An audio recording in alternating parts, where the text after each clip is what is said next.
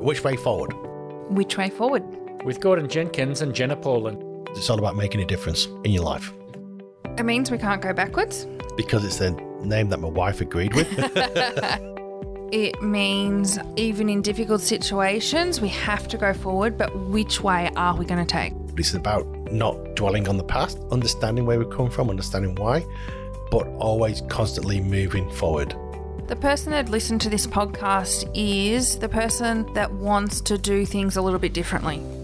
In business or in life, the person that wants to hear stories and experiences from people that like to push the boundaries. Someone who will listen to this podcast is someone who wants to hear from two people who have lived their journey or lived a similar journey to them, who are sick and tired of the traditional ways of thinking, looking for some inspiration to look at things differently.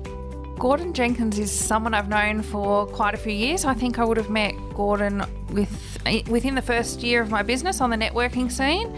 And if I'm really honest, I thought he was a dodgy salesman. I was like, who is this guy just trying to sign people up and tell them I can turn you into a $1 to $1 million business? And I'm like, oh yeah, whatever. Jenna in many ways is like me, but so different.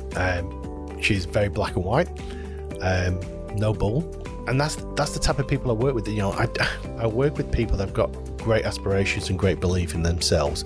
I've recently come back from having a baby girl, and it was time for a bit of a shake up and change for me as a business owner and for the business. And so I had a chat to Gordon and said, right, it's time to get me on board, and I'm loving it. I'm loving what we're doing together. I sometimes finish the sessions with Jenna. I don't know actually who's helping who, but it's fun. Which way forward? Which way forward? It'll help your business because I say it will. I'm a coach.